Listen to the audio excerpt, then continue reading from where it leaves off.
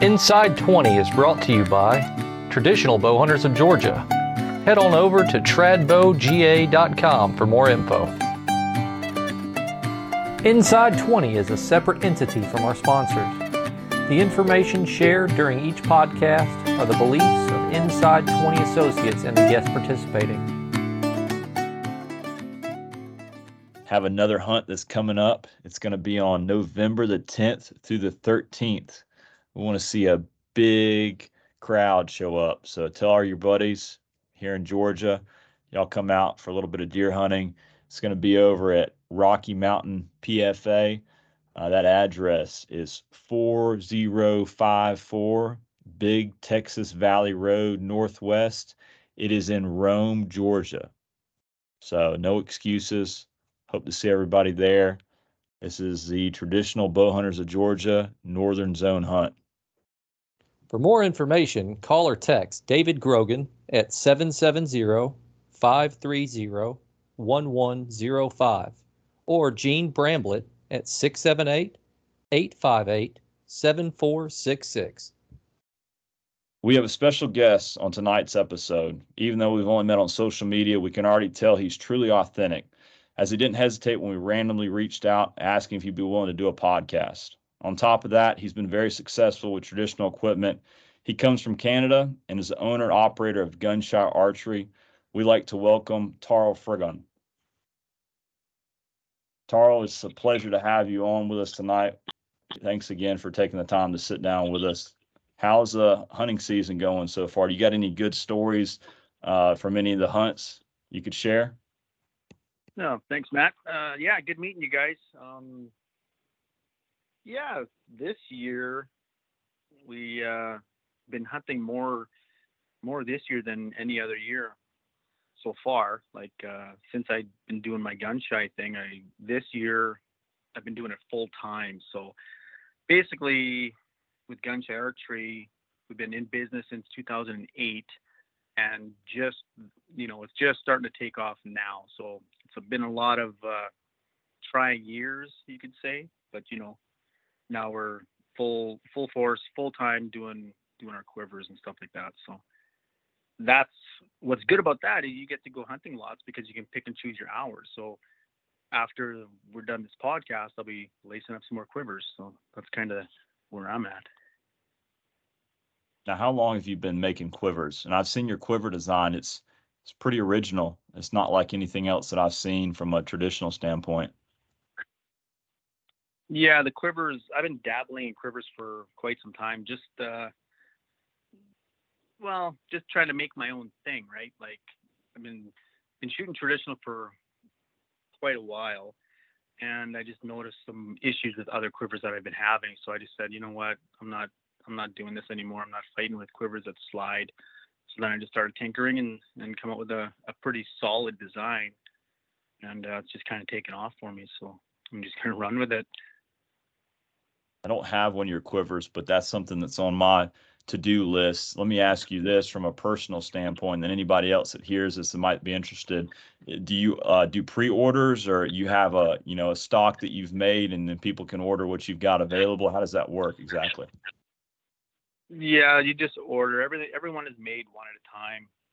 Custom what you want. Basically, go to our website, hit me up with an email from the website, and then we can just get talking with what matches your bow. There's two-tone style. There's a 4-blade, a 4+1, a 6-arrow,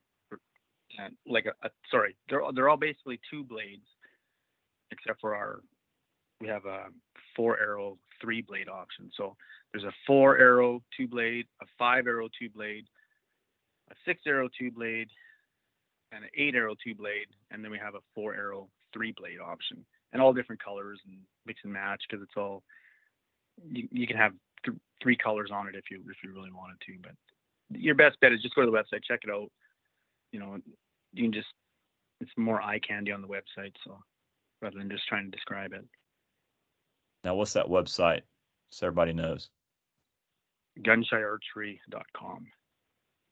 Perfect. We'll post that in our description for this podcast. And then you've got Instagram. If anybody hadn't checked that out yet, they're going to want to. There's a lot of good stuff. I've get a lot of joy watching your videos, especially when it comes to like tuning arrows. And you got a YouTube channel as well, so we'll post all that for everybody that is interested in checking it out. That's awesome. Appreciate it. If you could tell us a little bit about yourself, where you're from, how long you've been hunting traditional, and what got you into this type of hunting. Well, my name is Tarl Frigon. I'm 47 years old, father of 3, married for quite some time. And just living in Saskatchewan. Regina is the city I call home. And basically from Regina, if you travel 4 hours, you can hunt anything you want, like mule deer, whitetail, black bear. We don't have a cougar season, but there would be cougars if that's how close we are to kind of everything, moose, elk.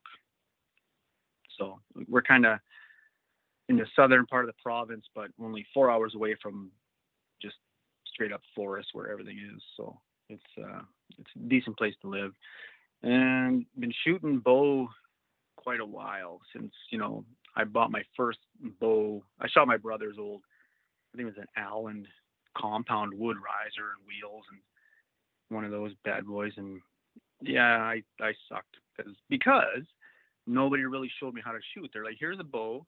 There's no sights. Just pull back and shoot. It should fit you. You should be able to pull it back. The very first time I pulled it back to see if I could pull it back, I pulled it back, anchored, and just dry fired it. Because I had no idea, right? My brother never said, well, just don't dry fire it, right? And I didn't know. I was like 13.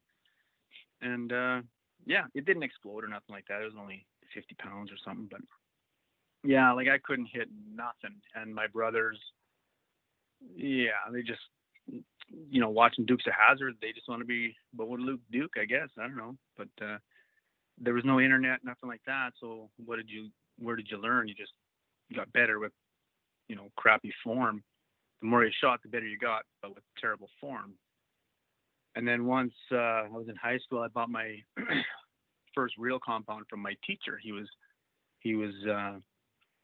hanging it up, becoming a rifle hunter full time because he had no time, he said, and bought his bows, an old Easton Hoyt or Hoyt Easton Apple or something like that. I don't even know, but it was an old school, archaic, tall, probably 50 inches tall at least. And yeah, I shot my first deer with that, with my brother. Again, no proper training, nothing like that. You know how when you shoot 10 yards and you're bang on, you go to 20 and you're 2 inches left, you can go to 30, you're 3 inches left, go to 40 or 4 inches left. Your sight pins would just follow that.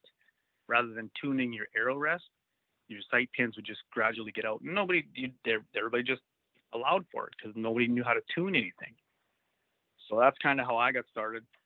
And then I started wanting to shoot better, and started to go to 3Ds and hook up with different guys. And if you want to shoot better, you're going to find ways to shoot better. You're going to hang out with different dudes and do some chin wagging with some guys that know what they're talking about and how to tune. And then started doing that. And then I started dabbling into recurves because compounds, I don't know, I shot lots of animals with compound. And when I seriously got into traditional, I kind of just dove right in.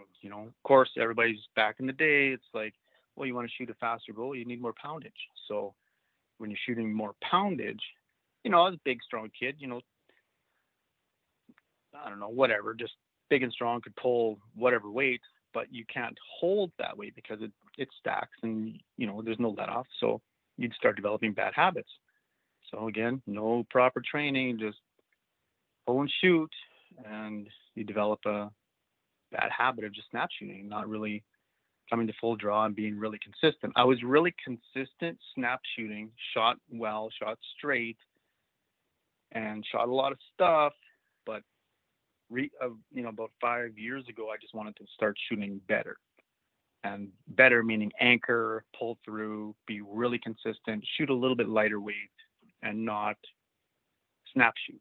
Really, really focus on what I'm shooting at. So, and ever since then, I've just been, increasing your bow collection, basically buying different bows and seeing which one works the best. And I've been finding my go-to bows are my big stick big stick archery bows. Like I got a gremlin and an assassin, and they shoot pretty good for me.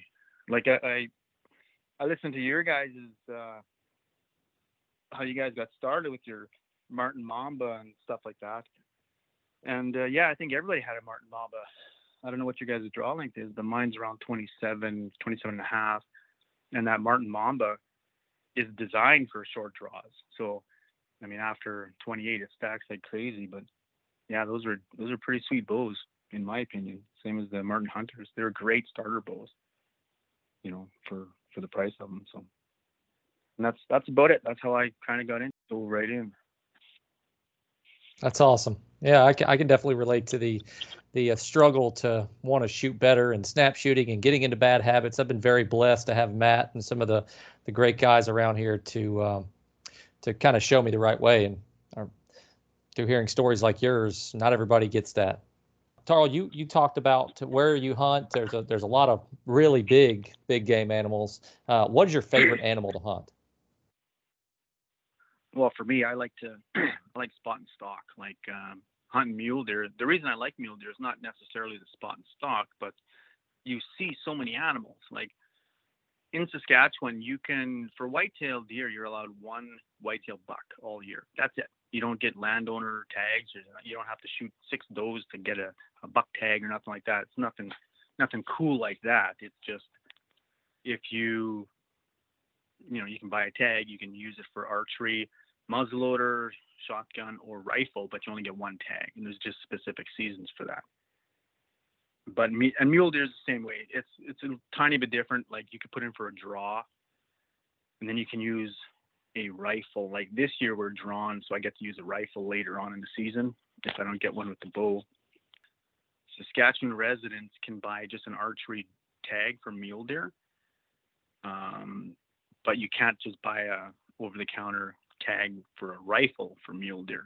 It's closed. But if you put in for the draw, you can get drawn, and then you can use a rifle. So, but mule deer is totally my favorite because of the fact you can see 100 deer in a day, not a problem. And when you go whitetail hunting, I went tonight, let's say, and I seen like 10 far away, like a mile away. So, and moose, you're lucky if you see a moose. I know guys have gone for 40 years and never even seen a moose in the forest. So I've been pretty fortunate to see, a dozen moose, but mule deer is by far my favorite, mostly because every time you go, you see tons of animals, whether it's close or far, whether you get a shot or not. It's just cool seeing that many critters. Absolutely. Yeah, speaking about the moose, I saw the video where you and your son went to moose camp and had that encounter with the big bull in the meadow, and I think he got downwind of you, but that was it's a dandy. Yeah, that was a moose, all right. You don't see many of those. And what was lucky, same thing, just pure luck, right? My buddy was there for 10 days and he didn't see anything. And we rolled in midway through his hunt, and we hunted a day and a half and just happened to call one out. And it's not, I don't care what anyone says, it's not how you're calling and stuff like that. It's just pure location. You got to be in the right spot at the right time. It's not, oh, I seduced him from 2 miles away. Yeah, okay. To me, it doesn't work like that. It's just interesting. Luck. So if you would talk about hunting in the snow, I know your climate is what it is most of the season. It's polar opposite of ours here in the South, and some specific tactics for scouting, types of natural food sources this time of year, and what type of gloves or tricks you use to stay comfortable in order to sit still while hunting on the ground.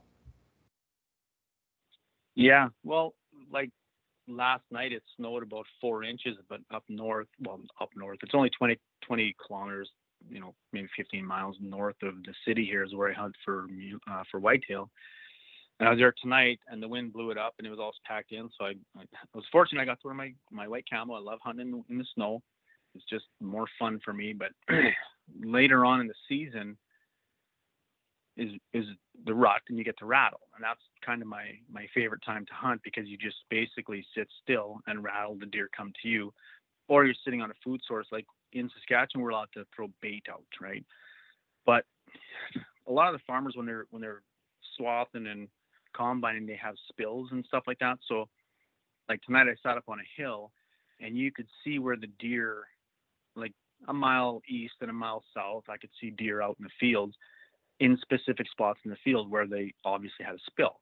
And you can just see I've seen a really nice buck tonight just digging away. He was probably, I don't know, maybe 140, but a mile away, which I'll mental note, I know where he's living, so I'm going to go set up there next time, right? And hopefully the wind's right. If the wind's not right, you don't go.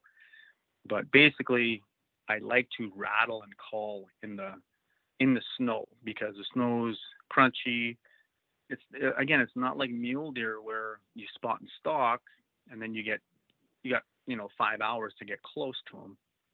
Whitetail's completely different. You got to wait for them to come out because they're bedded in thick bush, and the odd time you'll see one out in the open, but it is a little bit harder to get closer, especially with a stick bow. So ideally, and tree stands, I like to film lots, so tree stands aren't conducive for me up in a tree because I like to have lots of different camera angles. Plus, I like not shooting down at deer because my anchor point gets all messed up, and I just don't like it. It's cool. You can see way further. It's awesome. Your wind is usually better, but I just personally, I like being on the ground. I don't know why, but again, I like the rut when the deer are coming to antlers, and it's exciting, but again, I'm not fussy. I'm not like, oh, well, that 100-inch is too small. Yeah, no, that's not usually how it works with me. But I mean, a lot of guys, I know a lot of guys like, why'd you shoot that? Like, well, I don't know, because it was 10 yards. That's why I shot it. What's wrong with you? Me too. Yeah, I'm right there with you. When it comes to like the land you're hunting on, the way it's laid out, is it mainly agriculture, and then you've got small draws of woods? Are those majority of the areas you're spending your time in? Yeah, like the land I have permission on, it's pasture and brush and some taller trees. Like I could put a tree stand in like maybe 10 of those trees. So it's not crazy forested in, but there is bluffs and stuff like that. Dugouts and water and like I had a camera set up at some water, but now that it's all froze up and snow everywhere, there's nothing on camera. So, and I've been blowing all my free time hunting mule deer. We've been going down south, which is 2.5 hours away every free chance we get. So that's kind of because we're drawn, right? We're trying to find a nice big one, put in lots of time down south, and yeah, it's just fun, right? The whitetail have taken a back seat this year, but yeah, it's kind of rolling hills, lots. It's mostly agriculture. So when you see bluffs, usually potentially there's deer in not every bluff, right? But if you got a good flax field, there's going to be lots of deer. Anything that's still standing is pretty good. Peas are a good, if you find peas, you're sitting on gold. But again, if you have a full field, it's hard you got to really do some homework and pinpoint where they're coming out, and the wind's got to be good. Plus, you got to watch other guys that are hunting with guns too. So I know where I hunt, there's lots of guys kind of circling the property that I hunt, and they got cows in there, so they don't allow hunting. They allow me in there, but they keep the cows in there, so they kind of don't want guns floating around, if you know what I mean. And are you hunting the entire season, like all the way through? Does it get to the point to where it's too harsh, or there's too much snow? It's just too difficult in the areas that you're hunting in? So I mean, for us, we've got areas in Georgia that we can hunt for deer until January 31st. And I know our January 31st looks a lot different than yours. Yeah, I'd say our season is September 1st, right through till December 2nd, I believe. You're going all the way to the very end of it. Yeah, and it doesn't shut down for nothing like that. Like archery stays open right throughout, and then you can use a muzzleloader October 1st, I think, and then shotgun November 15th till December 2nd or something like that. So, but yeah, it's just it's a shotgun zone, so it's not, because it's so close to the city. I guess they don't have rifle season here, which is very, very nice, because what's messed up is in Saskatchewan, this is what's weird. I can be out hunting mule deer September 15th wearing full camo, and then there's draw elk in that same zone. So then you can have a guy out there with a rifle dressed in full orange, and I'm in camo, which is fine. He has to wear his colors, which is fine. I'm in my camo, which is fine because I'm with a bow. Now, fast forward to late season, deer season. If there's an open season of rifle in the deer season, I can still hunt with a bow, but I have to wear rifle colors. You know what I mean? Like it doesn't make any sense. It's interesting. Yeah, like I think in BC, whatever you're hunting with, you can just wear camouflage. It doesn't matter, rifle, bow, or anything. You can wear camo. And honestly, I don't think anybody's been shot with a rifle in 100 years, kind of thing. You know, like to warrant Saskatchewan having to wear. Once upon a time, it was full blaze orange, like cap to boots kind of thing, coveralls, solid colors, red hat, stuff like that. And now they tamed it down a little bit. You can wear a hat and a bright vest, or still a solid colored top and a red hat. So, well, it was like coveralls, right? It was just every piece of clothing you had on had to be blaze or bright. And you just couldn't wear a white hat. And that gets, if you have to buy some orange coveralls and camo, they get expensive. I mean, we have some coveralls here that I'm sure they're not to the gauge and the thickness that you're wearing in your climate. Yeah, a lot of it is just a pullover. So you wear ski pants and whatever, and then just a white cover up kind of thing. And again, that doesn't make any sense. You can wear white, which is, snow camo basically, but who am I? Interesting. That is. Hey, Tarl, how often do you shoot your bow during the season and off season? And then also just talk about your paper targets. And I saw that you made them look like the animal you're hunting. Yeah, I try to. Now that,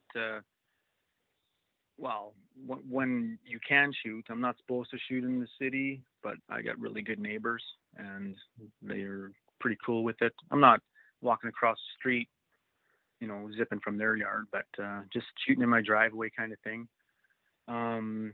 Yeah, I like to have a big piece of paper and draw, because who can afford 3D targets, life-size 3D targets, just to zip broadheads at and stuff like that. So my target is actually, my one buddy, Tommy, gave it to me. He got a whole pile of cardboard from glass manufacturers. He would install glass hand railings and stuff like that, or, showers and stuff. So the glass supplier, they had all these sheets and sheets of cardboard. So he laid it the long way, and he shot into the corrugated side and strapped it all together. And it was like, I want to say 16 inches deep, 48 inches wide, and just stacks of cardboard, like let's say 100, 150 of these pieces of cardboard with a big ratchet strap around them. And, you just put paper on it, shoot the crap out of it, and then move all the good stuff down, just, it's all layers. So you just take it apart, move all the crappy stuff to the bottom, and put all the good stuff to the center, and keep going. So, but I've been putting paper on my target, and I would just spray paint kind of a life-size animal. So when you're at 30 yards, you can kind of reference how big, if you're constantly shooting at something that's 30 yards, and then you see the deer and you know roughly how big he is, you don't have to guess too much at how far away he is if it's already referenced. I don't aim, so I'm not like taking my point on and measuring down 25 inches and shooting, because my point on is like 42 yards or something like that. Like, it's, so me gap shooting is like, it's impossible for me to gap shoot. It's just so foreign to me, unless you're at like 42 yards and say, oh yeah, I can do this whole day. I can shoot a better group at 42, than 32, let's say, right? Because for me, shooting 32, I'm just kind of guessing, just pure instinctual pull back. This is how I do it. I pull back and I know where I roughly line my arrow up for 20 yards. Then I'll just raise it up a little bit and I'll shoot. I'm not raising it up, so many inches, or I'm not string crawling or nothing like that. Just pure instinctual up to about 40. At 40, my point on is about 8 inches low, something like that. So I know point on and stuff like that is way more accurate, but my arrows are cut. My draw length's like 27 and a half. My arrows are like 29 and a quarter. So I can't aim with that. Like, it's way too low to be aiming with. I'd love to. It'd be awesome. Be awesome to, but how all these dudes shoot, they anchor further back on their face and the string comes, and like I wear glasses, so I can't anchor beyond my mouth. Otherwise the strings touch my glasses. And I can't anchor up high on my cheek because of my glasses too. So I just had to adapt, just suck it up and shoot more. So I try to shoot every day, at least 5 or 6 rounds of 3 or 4, just to shoot. And when I can't go outside or too busy, with life, I'll just shoot in the basement. Like, just, if I shoot into the basement, I get 9 yards. But if I shoot just on the level where I converted, we got a 4-level split for a house, and I converted one level just right to manufacturing the quivers out of the house. And if I just shoot there, put the target on the bench, it's like 3 yards. At least the arrow's coming off the bow straight, so I'm not worried about blowing arrows up coming out sideways. So the bow's shooting pretty straight. So yeah, I just try to shoot as much as you can. Especially, I have my one assassin bow, big stick assassin. It's 53 pounds, and I've been shooting it more, and it's a little heavy for me. So I actually have another one on order, but I don't want to say that too loud around the house, if you know what I mean. We won't talk about it. Should be ready. It should be ready within a month, he said, but and it's probably going to be like a 50 pounder. So it's 50 pounds I think is optimal. My Gremlin's 47. It's fine, but I'm finding the 53 just shoots faster and flatter. Like, I can't believe the knock travel on that assassin. It's insane. It just comes off and doesn't wiggle, doesn't wobble. It just boom, like a laser. It's super impressive. I've never had a bow do that for me, but that's why I can't seem to put it down. Whether I was shooting split finger or 3 under, just crazy arrow flight out of it. It was just super cool. It's a 60-inch bow, so it's nothing crazy. It's not 64 inches where it's real stable, but I'm impressed with it anyways. So I'll order up another one, I guess. That sounds like you're getting the reps in. How often are you practicing with broadheads? And is this the same set that you hunt with, or do you have a practice set? Yeah, I shoot a 2-blade Magnus Stinger. So what I do is I like to have my broadheads. If you're holding your bow straight up and down, I shoot basically a cock feather up. So then my broadheads, I'll index them all exactly the same, all sideways or level with, the ground, not up and down, not on an angle, just so that when I put them in my quiver, it's basically cock up, cock down, cock up, cock down. And then you get 0 fletching clearance issues, like with your fletching touching each other in your quiver. Gives you just more space in between your feathers, right? Especially when you're packing in 8 into your quiver. So, but what I did notice is I'm way more consistent. I was getting better arrow flight, consistent arrow flight when I would do that. I know some people don't believe it, doesn't matter. Well, if your arrow's perfectly tuned, you don't have to worry about that. Yes, I agree 100%, but my arrows aren't tuned perfectly, obviously, right? If I shoot the same arrows every year. So, I'll drop $1,000 on a new bow, but I'll shoot the same arrows from the previous year because I still have them. You know, I can't keep, plus you got to buy new broadheads. Broadheads are, you know, getting crazy expensive, and you're going to blast how many of those in a year, you know, plus practicing and stuff like that. So I'm not dropping hundreds of dollars on arrows just to get a perfect arrow, you know. And once you get a perfect arrow, Easton will quit making that arrow anyway. It just boggles my mind what some companies do, you know.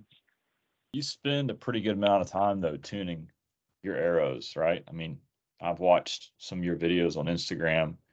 Like it seems like you'll have an arrow out of a group of 6 that's not flying right. Are you knock tuning that at that point to try to get it to tighten up? Yeah, I'll just give it if it's the same one. It's hard to notice which one it is without labeling things, but yeah, I'll first start with a bare shaft, right? So let's say I got a new bow, I'll start with a whole new set of arrows, and I'll bare shaft tune it, just getting it flying straight for tune. And then, because every arrow is different, like you can shoot all the same, and then you will still have that one flyer that just doesn't want to group with the rest. And then I fletch all my arrows all the same, so all 3 are the same color just for that reason. So I just turn it, give it another cock feather up, because I shoot cock up, but they're all the same color, so it doesn't matter. So I'm messing with your head. Oh, I turned my knock, now my black one's to the right, and you know, this one should fly straight now. So it's totally out of your head if they're all the same color, right? And you have a cock indicator on your knock, so you can knock your arrows, you know, just feeling that cock indicator on your thumb on the knock, so you know exactly how it's all set up. So it's pretty simple that way. But yeah, I try to tune as best I can with what I have. I know 400 spine good for the bow that I have, so when I buy them, I set them up like that. So I'm not, you know, bare shafting with a broadhead. I have it fluked fine. It just fluked out, right? But that's, you know, so I kind of stick with what works. I don't try to put a 200 grain point on there shooting a 300 spine arrow and start messing around with that. These fly straight. They kill just fine.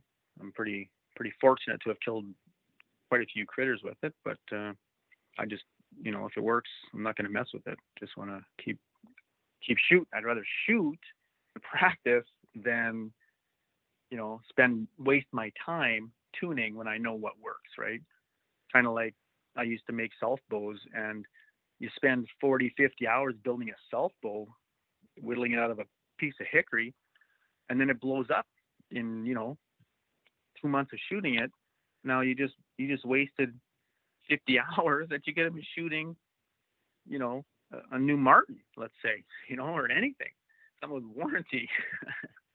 You know, 50 hours is a lot of time that unless you really love drawing that knife, it's a waste of time, in my opinion. But again, that's me. I'd rather be shooting my bow for 50 hours than making a bow that is going to explode, let's say. I don't know.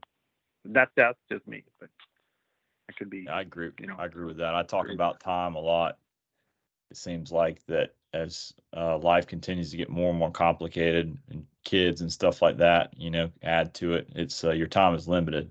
So getting out in the woods and being able to do what you want to do or practice, and you got to find your passion, right? Like you said, I mean, at the end of the day, like if you love building bows and that's what you love doing, or building arrows or whatever it is, then you should do that. And when it comes to like building arrows, I might paint arrows, but when I try to crest arrows, I'll tell myself I'm gonna do some really nice cresting, right? Like I'm gonna have, you know, 10 or so lines or whatever, and the next thing you know, I've done 2 or 3 lines. I'm like, that looks good. We'll end it there. So I start thinking about how long it's gonna take. yeah, exactly. Unless you're sitting with the family watching TV cresting arrows, it's a little bit different, you know. But I know I've shot woods before and stuff like that, but I just didn't find them to be too durable. So I shied away from them and shot aluminums, right? Because back in the day, aluminum was traditional and wood was traditional, but now everybody's shooting carbon because it's just straighter, right? It's just more energy and straighter. well, aluminum's pretty straight. I shouldn't say aluminum's not straight, but it's just and another thing I found was the more money you paid for a shaft, the straighter it is, the better your arrow shoots. I found that out the hard way. I was shooting whatever, the cheapest Easton shaft you could buy was like $3 a shaft way back in the day. And then I shot my buddies Easton, maybe they were Axis when they first came out, and the straightness was better because they were $9 a shaft. And man, they grouped like crazy good compared to my cheap ones. And all it is the straightness. And I couldn't believe it. I'm like, is it worth it? The extra $5-6 a shaft, you know? And I thought, well, there's no way I'm not that good of a shot that I'll even notice it. But yeah, honestly, it was night and day. It was insane. It was like an 8-inch group to like a 2.5-inch group, let's say. It was just way better. I couldn't believe it. Like, you wouldn't have believed it unless you would have, you know. It's hard to believe that straightness is that big of a deal. Target guys, that's why target guys spend, you know, probably $30 a shaft on these arrows that shoot themselves pretty much. Interesting. So your setup that you prefer is big stick bows, Easton arrows, and Magnus Stinger broadheads. Is that pretty much your go-to, or do you mix it up some? No, that's my go-to. I like a solid blade for wind, like for noise, because the vented blades are a little bit noisy in the air, and you can tell. Like a two-blade Zwickey is super quiet. Like non-vented blades are quieter in the air. But again, back to the time thing. Like, I want to buy a broadhead, screw it on, have it spin good, and be sharp.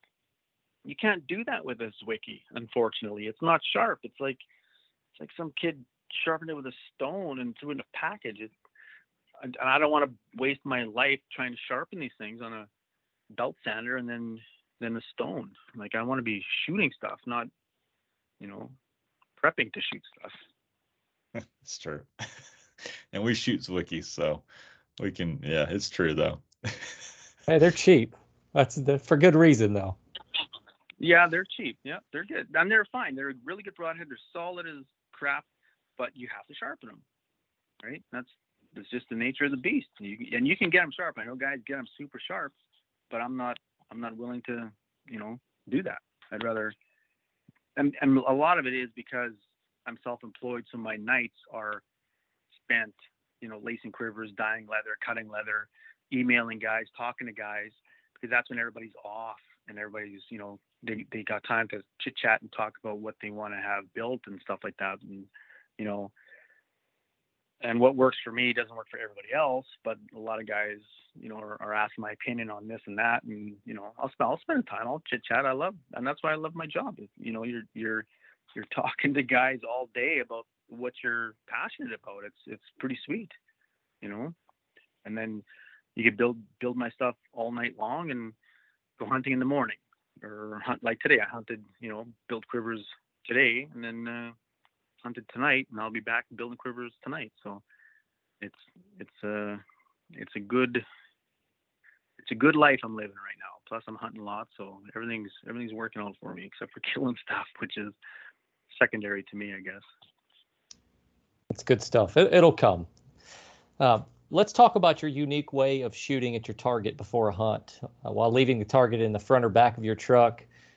When you first started doing this, we were nervous of you missing and messing up your truck. I guess your reason for doing that is to help with your nerve training. Oh yeah. That's one of the things. Like, you can't. The best way to emulate like the stress that you're gonna have when you're coming to full draw on an animal. You're stressed to the max, right? And you lose focus on what you really need to hit. So when you put, like me, I don't have a brand new truck. Nothing's crazy. The worst thing that's gonna happen is I'm gonna shoot my tailgate or shoot, you know, the back wall or take out a window. But it really makes you focus. Like, you forget about it all. Just forget about everything else and just focus on the center of the target and do your shot. Kind of like, you know, when an animal's there.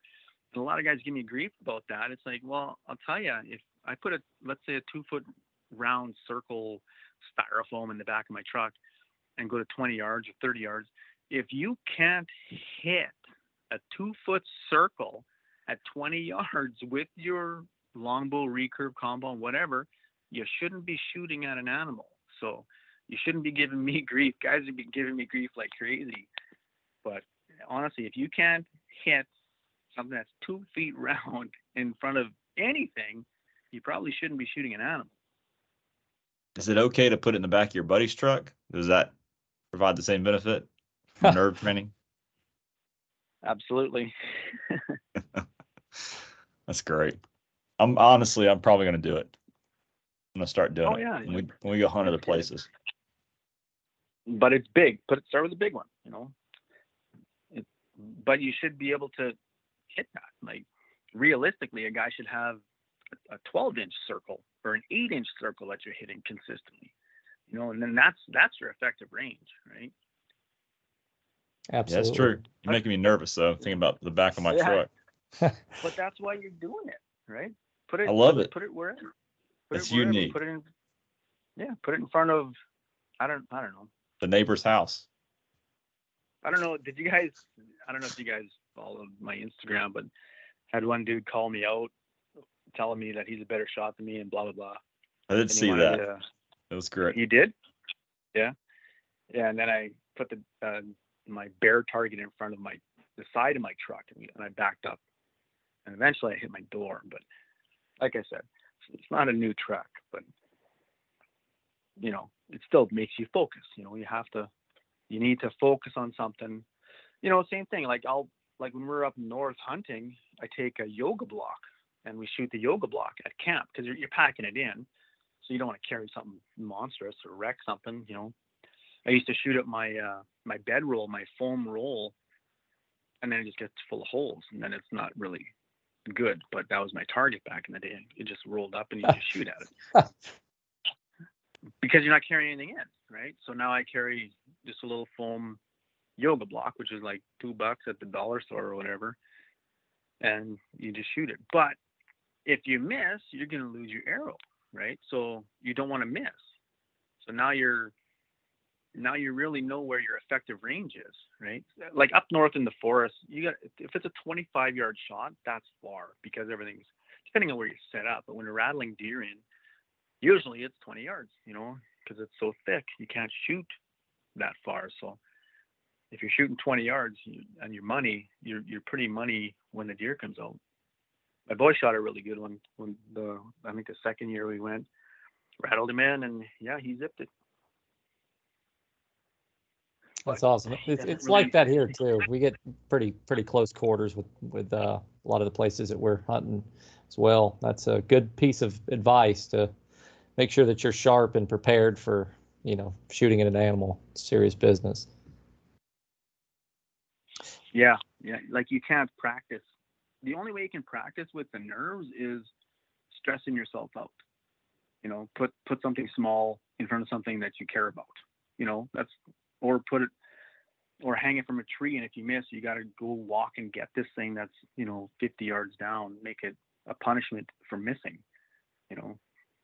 Otherwise you're flinging arrows. I mean, people are different. Like, I need that. I need that stressor to make you focus.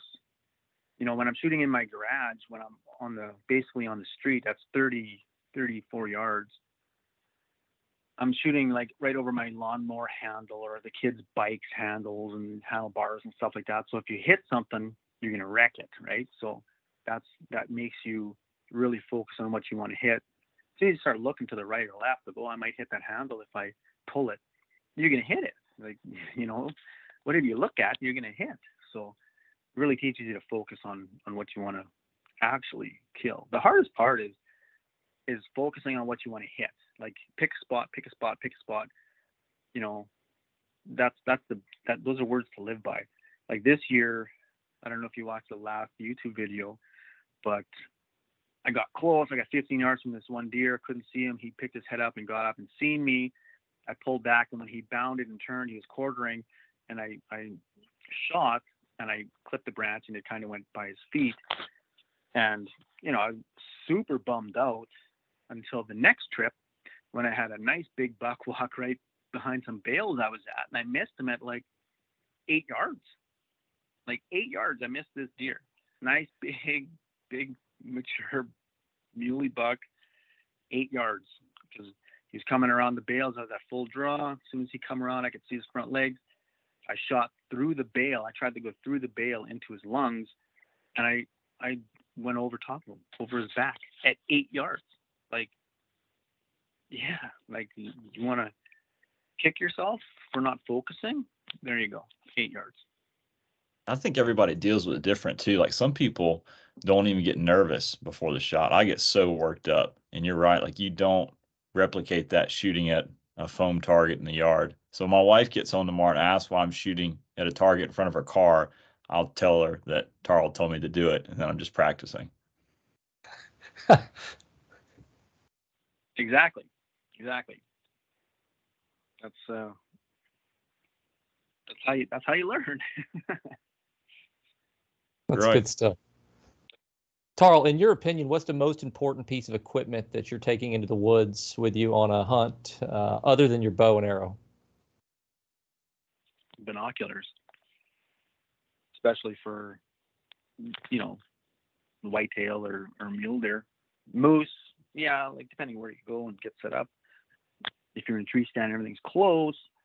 But usually, if you're hunting whitetail and you're in a tree stand, you're in a tree stand so you can see. So I think binos are absolutely the best tool you can get, and don't skimp out on those. I bought some, I don't even know what they are, Vortex something or others, 10 by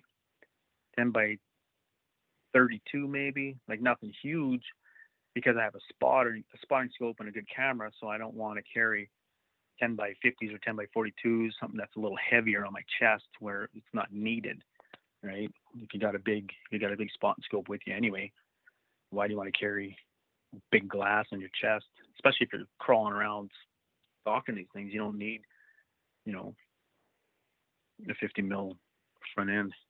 But I think binos are, my son here, he's full grown adult now. He's 17, working a full-time job.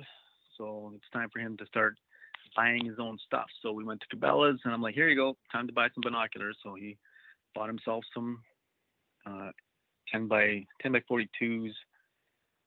And yeah, he's like, yeah, that's the best money you ever talked me into spending. So optics are huge. They're huge. What power are you running for a spotting scope? Well, my scope is like, again, I have better things to spend my money on besides spending $3,000 or $4,000 on a big, massive spotting scope. So my scope's like a 20 to 60, but I rarely go to 60 because it's crap, right? I think it was like $150. And basically my spotting scope helps you find stuff. I used to run, everybody runs the video or a phone scope type thing for getting phone scope video and stuff like that. I hated doing that. Like, it was just so painful because you always, you fill up your phone with all these videos you never ever use, stuff like that. You're killing your battery on your phone. So now I just bought this new video camera, the PX1000. It's got a wicked zoom. It's got a 125 times digital or optical zoom. Crazy zoom. Then there's some digital zoom after that, but it's wicked. Like, it's so awesome. It's way better than carrying a spotting scope or a spotting scope and adapter, because you just zoom in and there's your screen. You carry a couple extra batteries because you're going to kill your battery if you're filming stuff, but you're not filling up your phone. You're not fighting with stuff trying to find it on screen and stuff like that. So I invested in the camera rather than a new spotting scope because I didn't want to fight with the scope adapters. And some scope adapters and all the new stuff is crazy expensive. It's insane. I don't know how guys are doing that. Yeah, it's nuts. And that's the thing for us where we're at. It's not really necessary. But if you go, out of state and you do like a self-guided elk hunt or some type of moose hunt where you can see a long ways.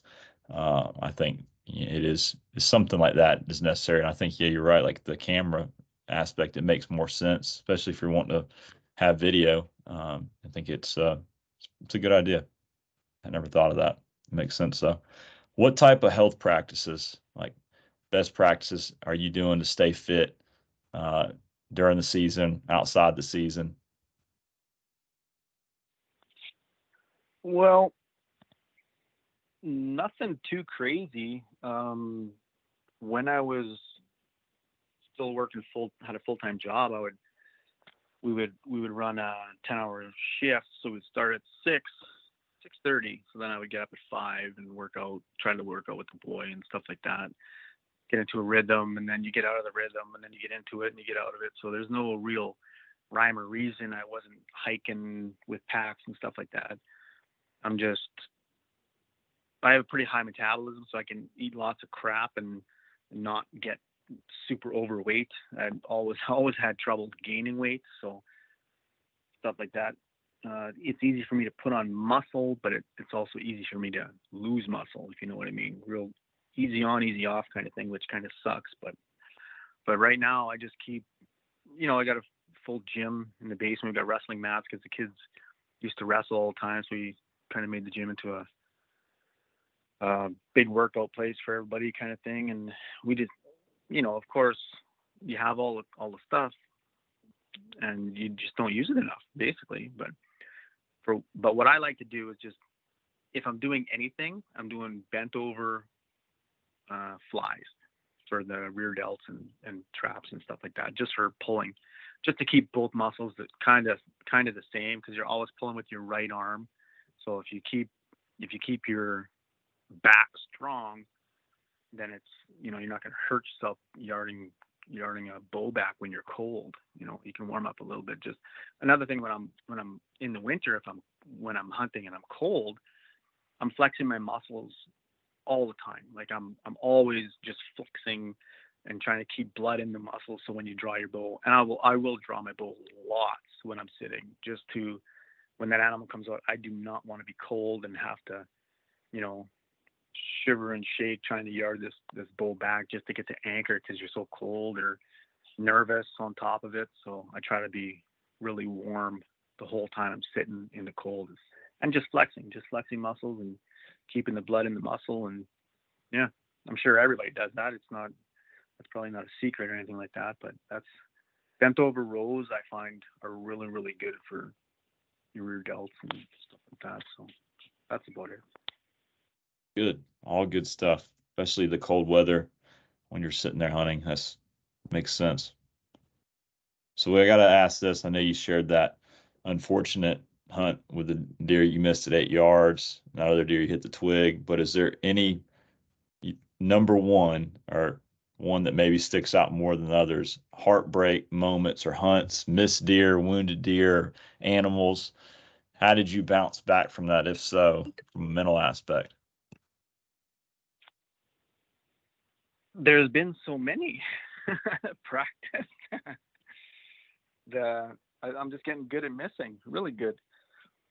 No, like the most heartbreaking for me would probably be my very first deer that I shot when I was 16. Had my first compound, shot with sight stingers, and saddle hunters now, they've got this little platform that they carry around. It's just a platform, super small. Their feet go on it, kind of thing, and they're hanging in a sling saddle. My brother and I, when I was 16, we were making stands just like that. Just a platform that was like 2 feet out and 18 inches wide. Just a stand platform. No seat, no nothing. You just strap it to the tree, climb up, and just sit there. And stand there. You'd stand on the platform, just standing up with your bow hanging there. And I think this was even before they had screw in anything to hang your bow from. We would just bust a limb and hang your bow. And the first deer that I had a shot at, it came in, little buck, little 3x3. And of course we walked in, couple ridges to a good draw, and then walked down the draw, and then just put up these stands, because we wanted small stands that you can carry in. And like this is in 1993, 92, 93. And yeah, like, so there was nothing was aluminum. We just welded everything out of steel and away we went, kind of thing. And little buck came in, come broadside. I was at full draw. And of course, it's like 65% let off in this big wheelie bow. And then he bed down right in front of me, like 15 yards. I'm like, oh my God. So I had to draw down, recompose, everything's shaking. My ears are thumping. Like, I swear this deer could hear my ears with the heartbeat in my throat.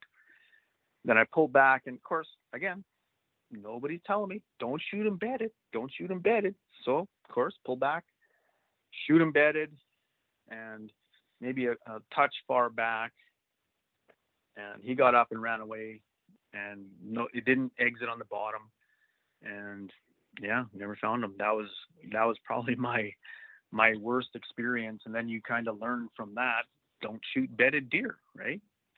I mean, nowadays it's a little different with compounds. You get zipped through pretty much anything, but back then it was, maybe 55 pounds, 28-inch fingers, not fast, no penetration, 3-blade, big, but that one went in, no exit, and yeah, we never found him. But that kind of set the tone. Like, it took a long time to shoot a deer after that. Like, I mean, I shot a doe a little while, like maybe a week later, 2 weeks later, and like idiots. Again, my brothers, man, like they knew nothing.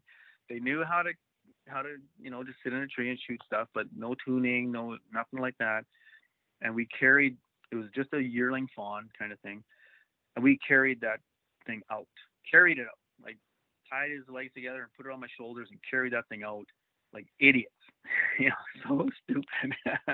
Look back on that. Now it's just a haunting memory. Me and my brother just chuckle about it nowadays, but it's like, what the hell are you doing, man? Like, gut it, quarter it, no sense carrying guts home. Like, whatever.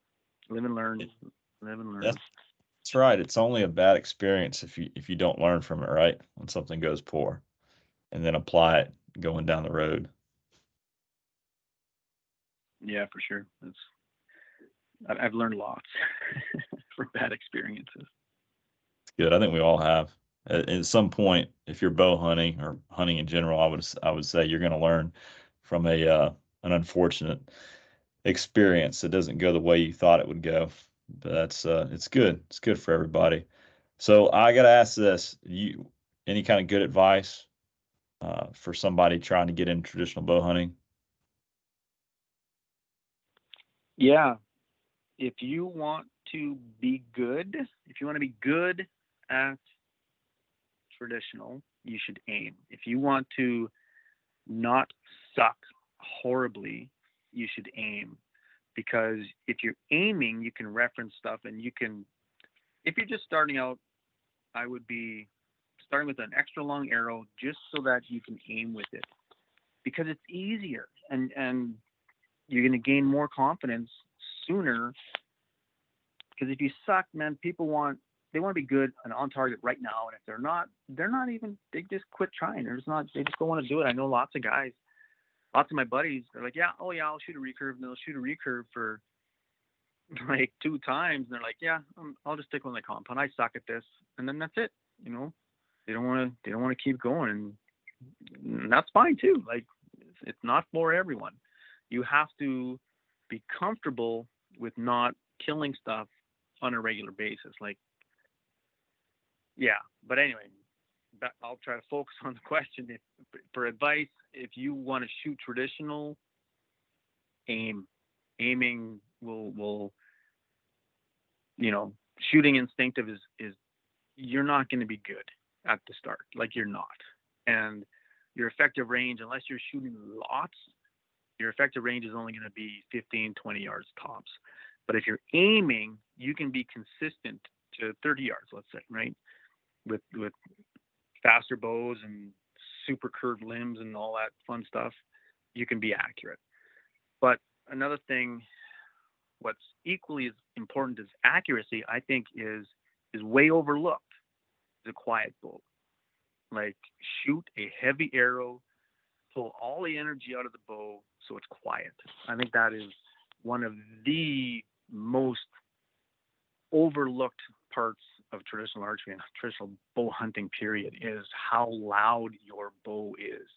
If you can quiet your bow down, then you got no worries taking a 20-yard shot if you're shooting a slow arrow, because the deer's still going to be there. He's not going to jump your string if he can't hear the bow go off. So, you watch some videos where the guy shoots, misses, but the deer doesn't budge because he's shooting a deadly quiet bow. Then he gets another shot and he shoots and kills it. It's like that's invaluable if you have a quiet bow. I missed a deer on that last deer hunt. I missed one at 8 yards, and then I missed one on the last night I was there. Nice little whitetail, maybe, I don't know, 110 inches, 120 inches max. And the fence he was at was like 20 or 29 yards. So he was about 30, 31. And I can shoot 31 yards, 30 yards, right? And he was gone way before my arrow got there. So quiet bow, would have been a little bit different maybe. I don't know. Great advice. Yeah, I agree with that. It's good. It really is. It is important. It is overlooked often. So we need to ask this question selfishly. I guess we'll ask this question. The three of us are younger guys in our marriage and young kids. So want to ask, like, you got any good tips for people in that life stage when it comes to, balancing hunting and family and trying to keep everybody happy, right? And still getting the time in the woods when it counts? Well, I am 47. I got married when I was 20, divorced when I was 21. Then I was with the girl for 7 or 10 more years, and then we split up. And now I'm with my wife now, and we've been together a long time. And yeah, it's like she's kind of accepted it. Because that's part of me, right? It's who I am. So what's funny is she took my daughter to an outdoor club tonight, which you pay for your child to be outside, to be having fun and this and that outside. And I'm like, why doesn't she just come hunting?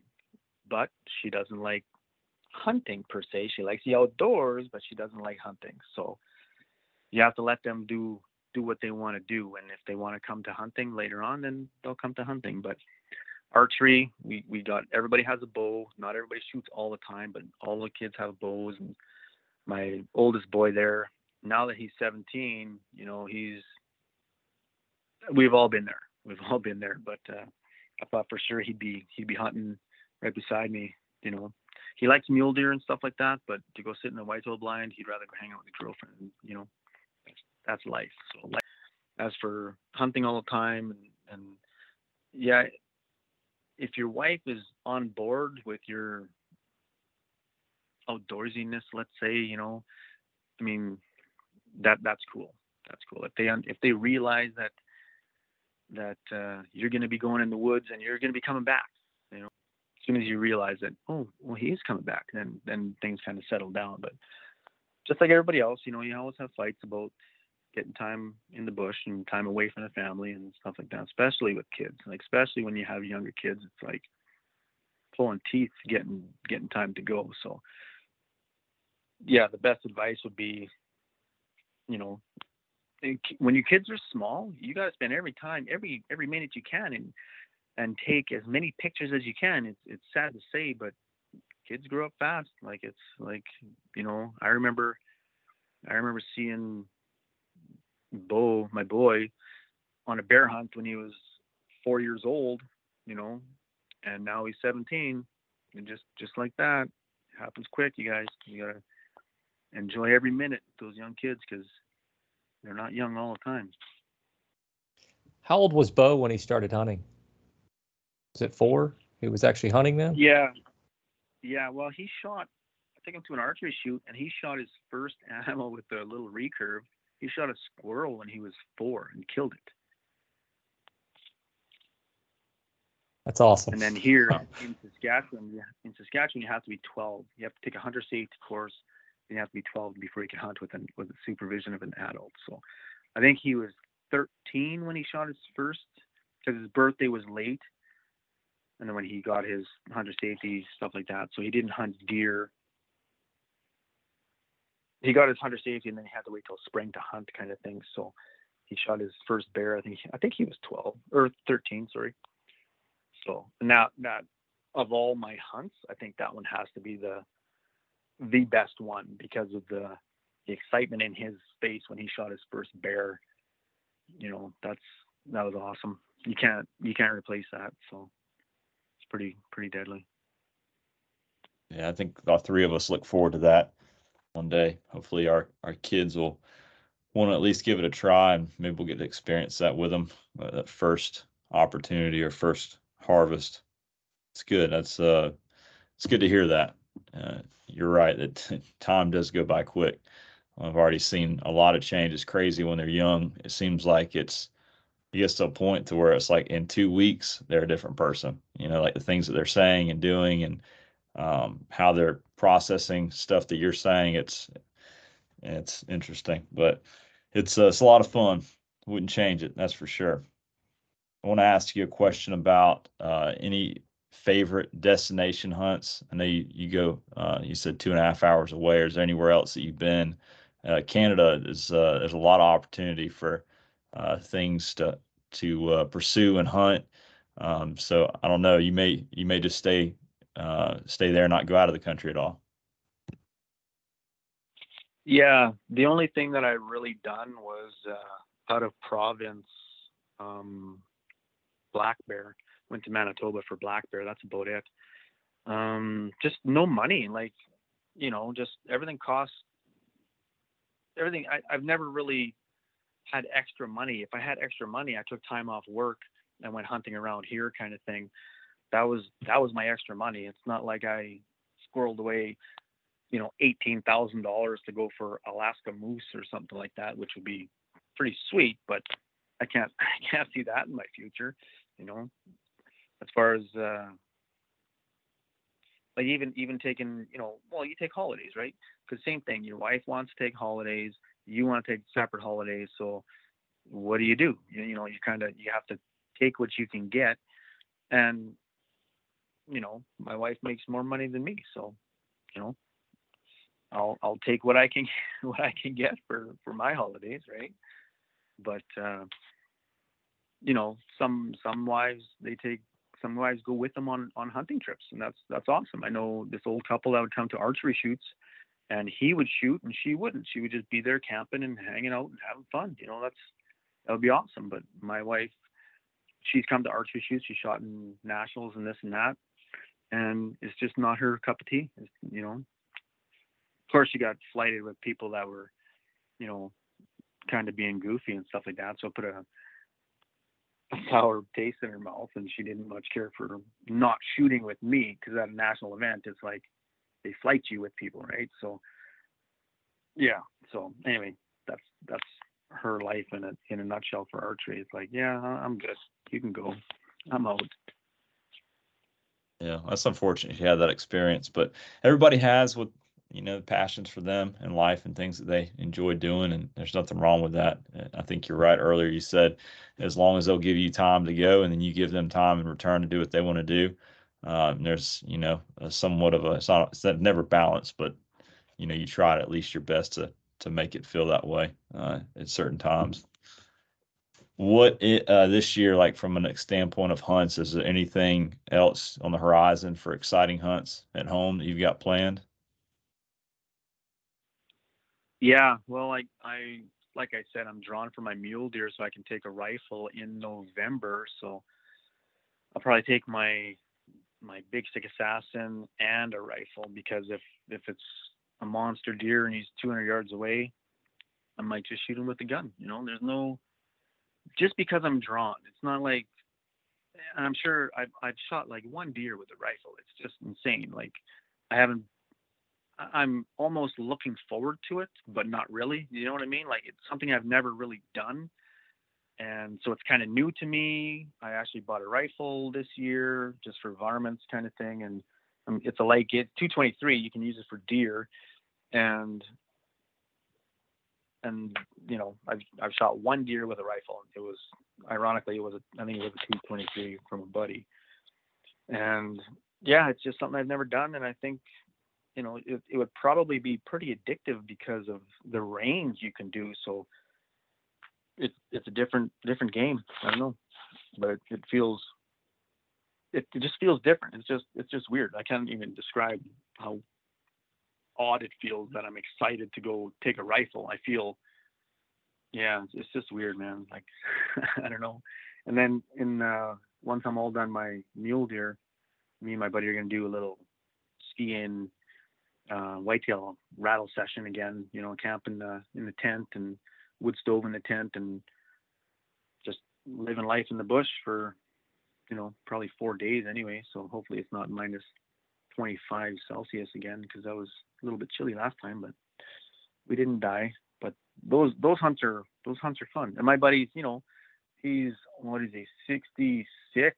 So we're just making memories, me and him. You know, it's like he's up for anything. So I'm cool with going with him for sure, because life is short. You need to do all that you can every day. You know, if you get a day off of work, don't waste it on the couch. Like, you got to do something. And, you know, a lot of guys are just, you know, wasting their lives doing nothing. You got to be doing something. You know, I'm 47 now and I feel 27 kind of thing. It's like time flies. I never thought I'd be 30, and here I am, 47. Sounds like some exciting stuff on the horizon. Definitely look forward to seeing hopefully some videos or some pictures on Instagram. I'll say selfishly, I'd love to see you stick a giant with your big stick assassin. I know the rifle is new, and you probably want to, like you said, it feels exciting and new, but there's always more varmints, right? If you do shoot a giant with the bow instead. So, but I wish you the best of luck. Yeah, well, thank you very much. I'm kind of new to the podcast thing. You know, since I've been working from home, I've been listening to a lot more podcasts. It's kind of addicting, actually. Pretty cool. I'm glad you guys are doing something for traditional guys, because there's not that many out there, you know.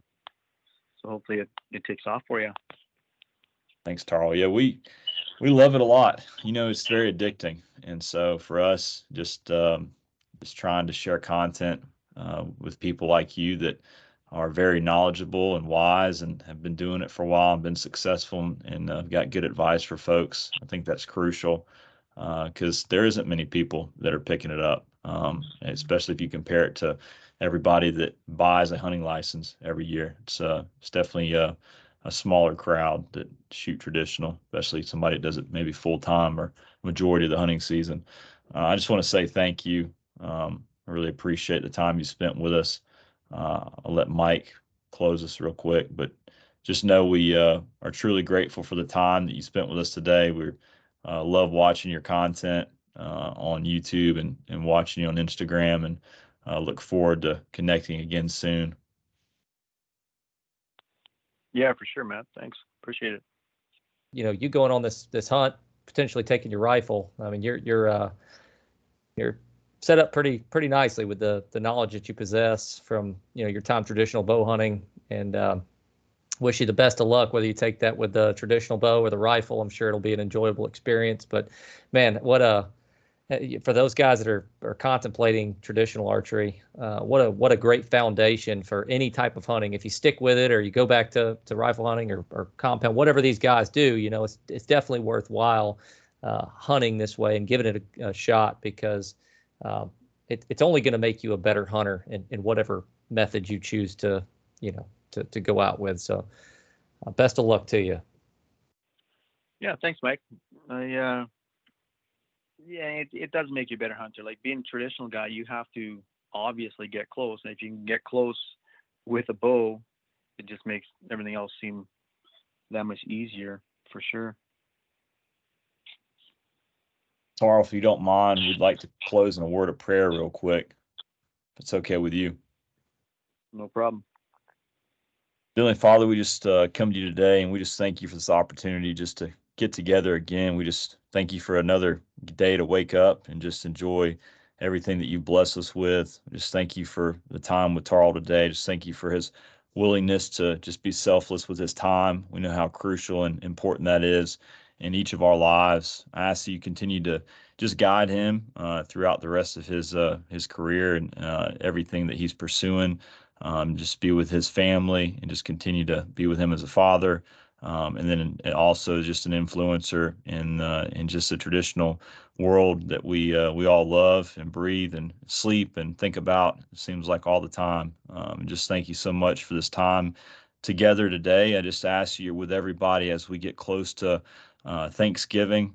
We know this is a time to just remember everything that we've been given and blessed with and just be thankful for. I ask that you be with everybody that's going to be traveling during the holidays, be with everybody that'll be in the woods and pursuing their next chase. Just allow everybody to be able to learn from each experience this year, and just remember the most important part is just being able to spend time together with one another and sharing those memories, Lord. Just thank you so much again for everything you've given us. Just continue to keep us safe and healthy and continue to bless us every day. In Jesus' name we pray. Amen. Amen, brother. Amen. Thanks, Tarl. We'll be talking to you soon. You guys. Yeah, for sure. Don't be strangers.